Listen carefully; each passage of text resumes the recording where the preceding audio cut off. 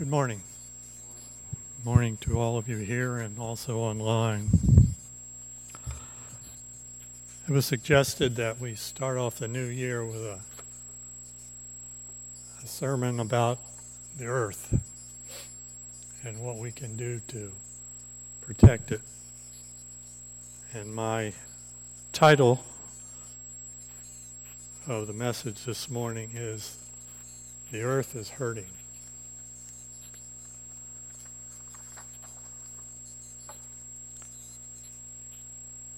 While I was preparing this message, I came across a cable show that focused on environmental degradation in West Virginia.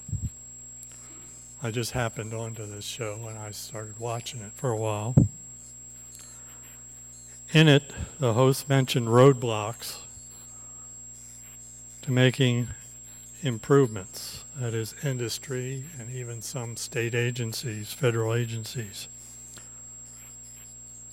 That made me think about other organizations and institutions that may be problematic with respect to environmental protection, but not in the aggressive way, but in a passive way.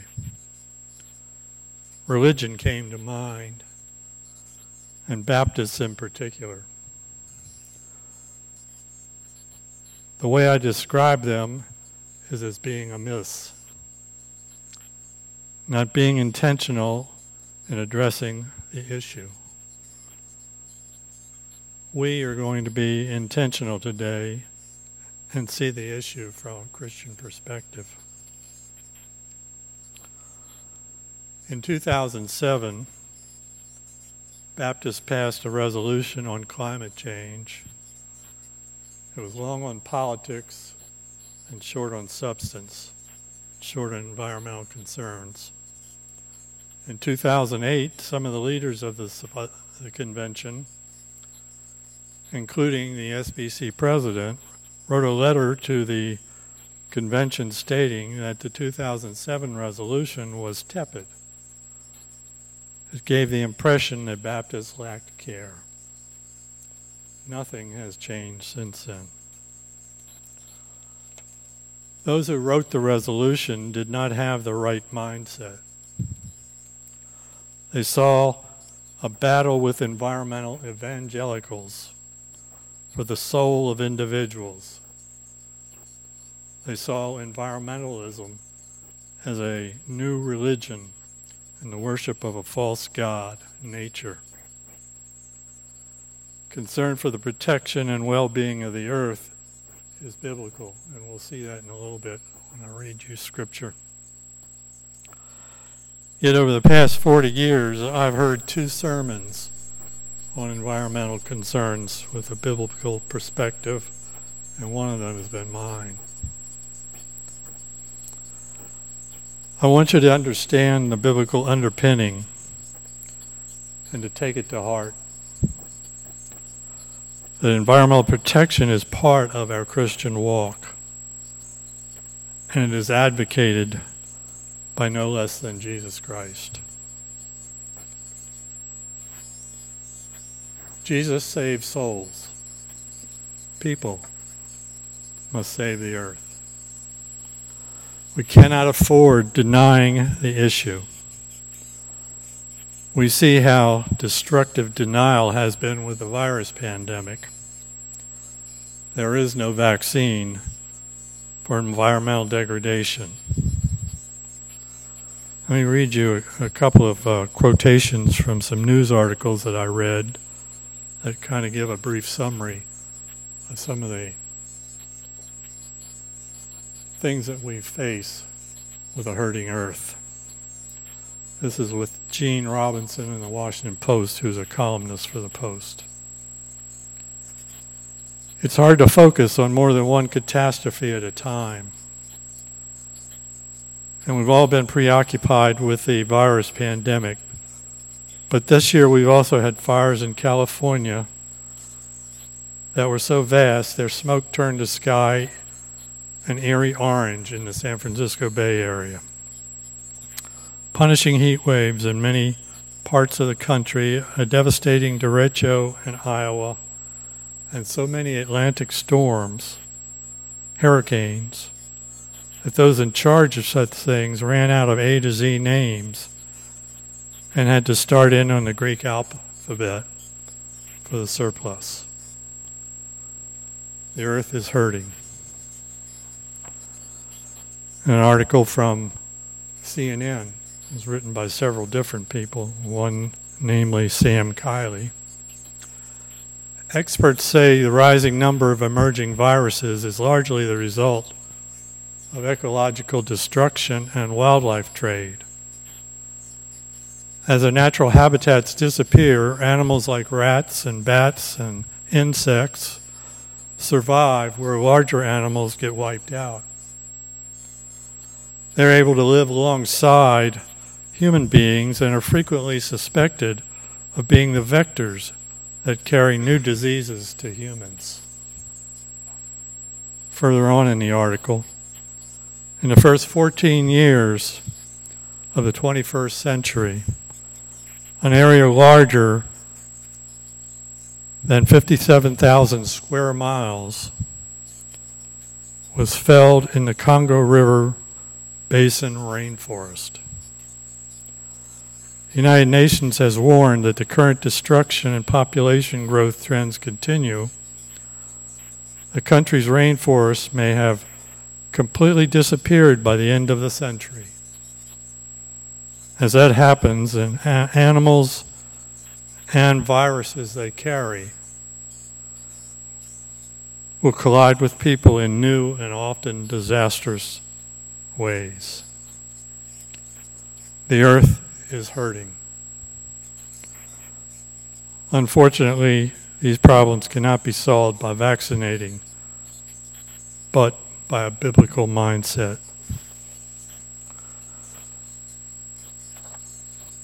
I want to read some of the biblical underpinnings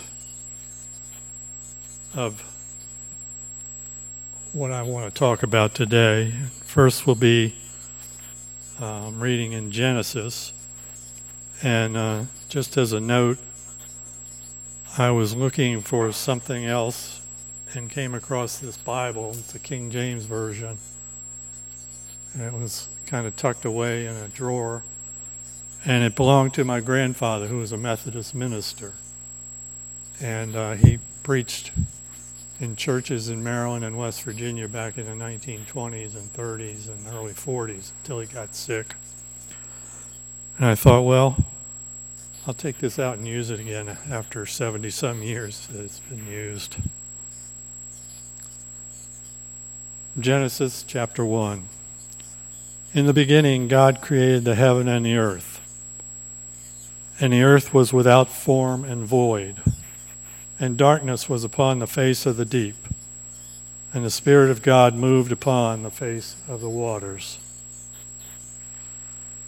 And moving down some in the story of creation, going down to the 7th verse, and God made the firmament and divided the waters which were under the firmament from the waters which were above the firmament, and it was so. And God called the firmament heaven, and the evening and the morning were the second day. And God said, let the waters under the heaven be gathered together unto one place, and let the dry land appear. And it was so. And God called the dry land earth. And the gathering together of the waters called he the seas. And God saw that it was good. And God said, let the earth bring forth grasses, the herb yielding seed, and the fruit tree yielding fruit after his kind, whose seed in itself upon the earth. And it was so. And then going down to verse 26. And God said, let us make man in our image, after our likeness, and let him have dominion over the fish of the sea, and over the fowl of the air, and over the cattle, and over the earth, and over every creeping thing that creepeth upon the earth. And God created man in his own image. In the image of God created he him. Man and female created he them. And God blessed them, and God said unto them, Be fruitful, and multiply, and replenish the earth, and subdue it, and have dominion over the fish of the sea, and over the fowl of the air, and over every living thing that moveth upon the earth. And God said, Behold, I have given you every herb bearing seed, which is upon the face of all the earth, and every tree in the which is the fruit of the tree yielding seed, to you shall be for meat. And to every beast of the earth, and to every fowl of the air, and to everything that creepeth upon the earth, wherein there is life, I have given every green herb for meat. And it was so. And I, God, saw everything that he had made, and behold, it was very good. And the evening and the morning were the sixth day.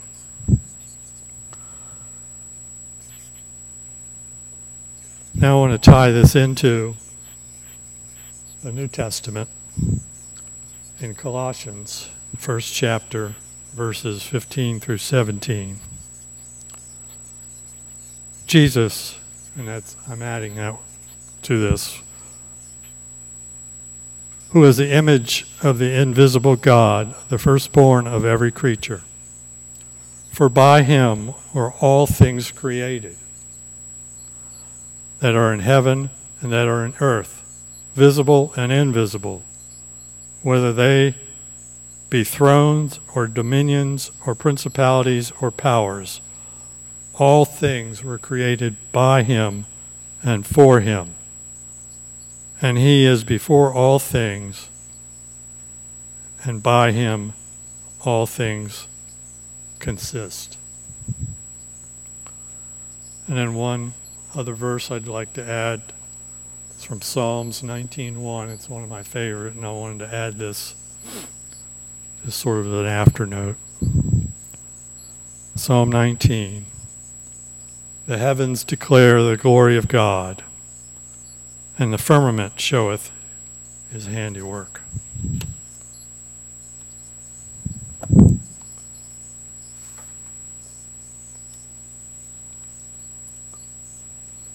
The earth is hurting. People disagree over the creation story. Was it 6 days as we know it, or as we know a day, or epochs of time? It's really not important. What is important, that the story tells that God created and did so in an orderly manner. I see no conflict in the biblical story and science. People tend to get wrapped around the axle on this, and they fail to see how belief in God's word and understanding application of science work together in answering questions about the environment. Again, faith and science inform each other to answer different questions about the relationship to the world and to its creator. We believe in God. It's not a belief in science, it's an understanding and acceptance. So there's a big difference there. We're not making a religion out of science. And it is not an attempt by environmentalists to replace faith in God and Jesus. Many evangelicals. In particular, take a strict view of the biblical story and believe a focus on the environment is diminishing the focus on Jesus as Savior. That nature is a false god. Let me say, Jesus is the way, the truth, and the life. And his great commission is to make disciples, baptize, and teach them the word of the Lord.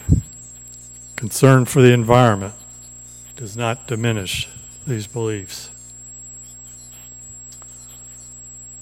There are three qualities or attitudes that enable us to take God's desire to heart. And I'd like you to take them to heart as you leave here.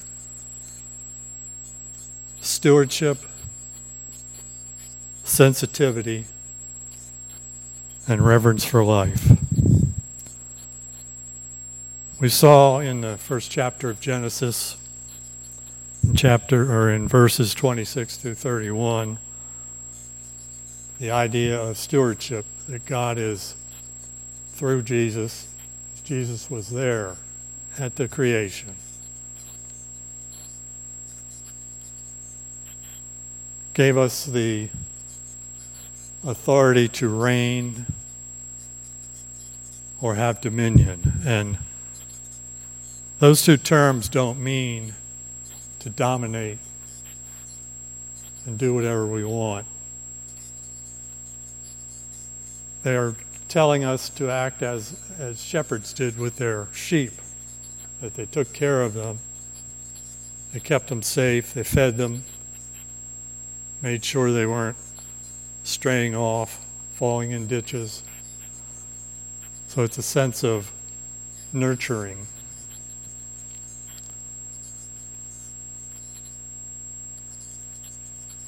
Reign encompasses care for the environment. With Jesus' presence, we have the connection with our Christian walk. And it is a part of our Christian walk by authority of Jesus. Sensitivity. Moses had an encounter with God involving a burning bush. God told Moses he would lead the Israelites to the promised land. During the encounter, the bush was not consumed. Each of us has had an encounter, but we may not have realized it. Think about it. In the springtime, you see an azalea bush that's in full bloom, and bright pink, red, white. Think of a maple tree in the fall that's got bright yellow leaves and bright red leaves, or an oak tree with bright red leaves. God can speak to us through these devices, these methods. I say that this tree and all of its fall glory is a burning bush, as is the azalea bush.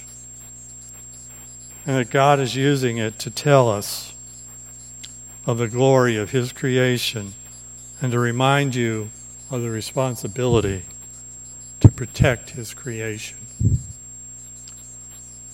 The earth is hurting. Reverence for life. Lauren Isley was a writer, an anthropologist, a teacher, scientist. He was one of my favorite writers, and he wrote a book, one of his books, called The Star Thrower. And that has stayed with me since I first read it, probably back in the 70s or early 80s.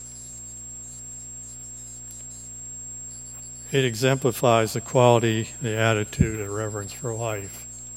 He tells a story that he's in a foreign country walking along a beach, and he sees a man in the distance who stops every now and then and picks up something and throws it into the water.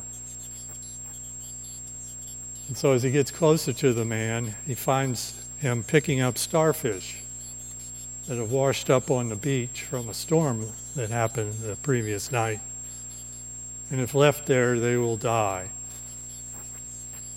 So the man picks them up, throws it in the water, and he stops the man and he says, "Why are you doing this? I mean, you can't possibly take care of this long beach for miles and miles." And the man bends down and picks up another starfish and throws it in the water, and he says, "Well, I can't help all of them, but I did help this one." I was fishing one year on a small river stream in Montgomery County, and it's the Patuxent River. It's upstream where it's small at that point, and you can just wade in it and wade across it. Particularly during the summer, you get hard storms that raise the level of the water, and it overflows the banks, and then it goes down just as quickly, and it leaves ponds along the side that are cut off from the main stream, and sometimes fish get caught in those. And unless it storms again and fills up, they can't get out. So as I was fishing and walking along the riverbank, I came across this fish, this trout, in this pond, struggling because it wasn't very deep, the weather was hot, there wasn't much oxygen left in this water, so this fish was not going to survive. So I cornered it, I picked it up, and I took it over to the main stream of the river and put it in a deep pool where the water was cooler and full of oxygen. I couldn't help them all along there, but I did for this one. The earth is hurting.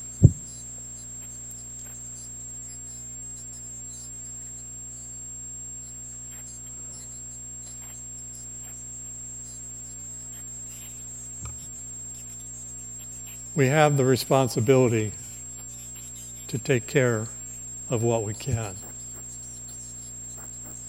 We can't do everything, but small things can add up if everybody keeps these things in mind, that we're stewards of the earth, that we are sensitive to what's going on around us, and we can see and hear God talking to us and asking us to take care of His creation for us. And at times we can do small things that if many people do them, it adds up. And we can make our wishes known to people in positions that can make some decisions to do things about it on a different scale. So we need to keep these things in mind. And we need to not get caught up in the denying of the fact that the earth is hurting, or denying that science can help out, and not get bogged down into squabbles about these kinds of issues. It's very clear. There's a movie back in the 50s that I saw, and I didn't remember much of it other than it was in black and white. But I think it's called When Worlds Collide. And it's a story about how the earth is going to be destroyed by this large sun which is moving into the earth's orbit. And that sun has a planet on it. So for 8 months, people on Earth go through the effort of a lottery and fixing and making a rocket to take them to this new planet. And so when the time comes, people board this rocket and they go to this new planet. And when they land and they open the hatch, the black and white movie suddenly becomes color. And it's a whole new world of flowers and trees and blue sky and an atmosphere that they can breathe. And so they've escaped, and the earth is destroyed. We're not going to have that option. If you've seen any pictures of Mars, you know that's not a place where we're going to go and open the hatch and walk out and start living and picking apples off a tree. Jesus saves people, souls. But people will have to save the earth. When I was working, we had a group of lawyers who did criminal cases. And in one of their offices they had a sign. And we know the verse that was on this sign as, "What does it profit a man to gain the whole world but lose his own soul?" And someone had changed that to, "What does it profit a man to gain the whole world but lose his own soil?" I think that's appropriate as a message to us, that there are a lot of things going on in the world where a hurting earth is being forgotten, but it's going to come back to haunt us if we don't do something about it. And as I read earlier, there are a lot of things going on that take our attention, but this can't be ignored either. And it takes people with the Christian understanding, with the gospel, with the authority of Jesus nonetheless, to do something about it. It's part of our walk, and it's expected of us just as following him in the Great Commission. Let us pray. Lord, please give us the courage and the understanding to be good stewards of the earth, to take it to heart, and give us the courage and understanding too, Lord, to have a sensitivity of the world around us and your message through those burning bushes in our lives. And help us, Lord, to have a reverence for life, for all humans and for all other life. And help us to take care of a hurting earth. In Jesus' name we pray. Amen.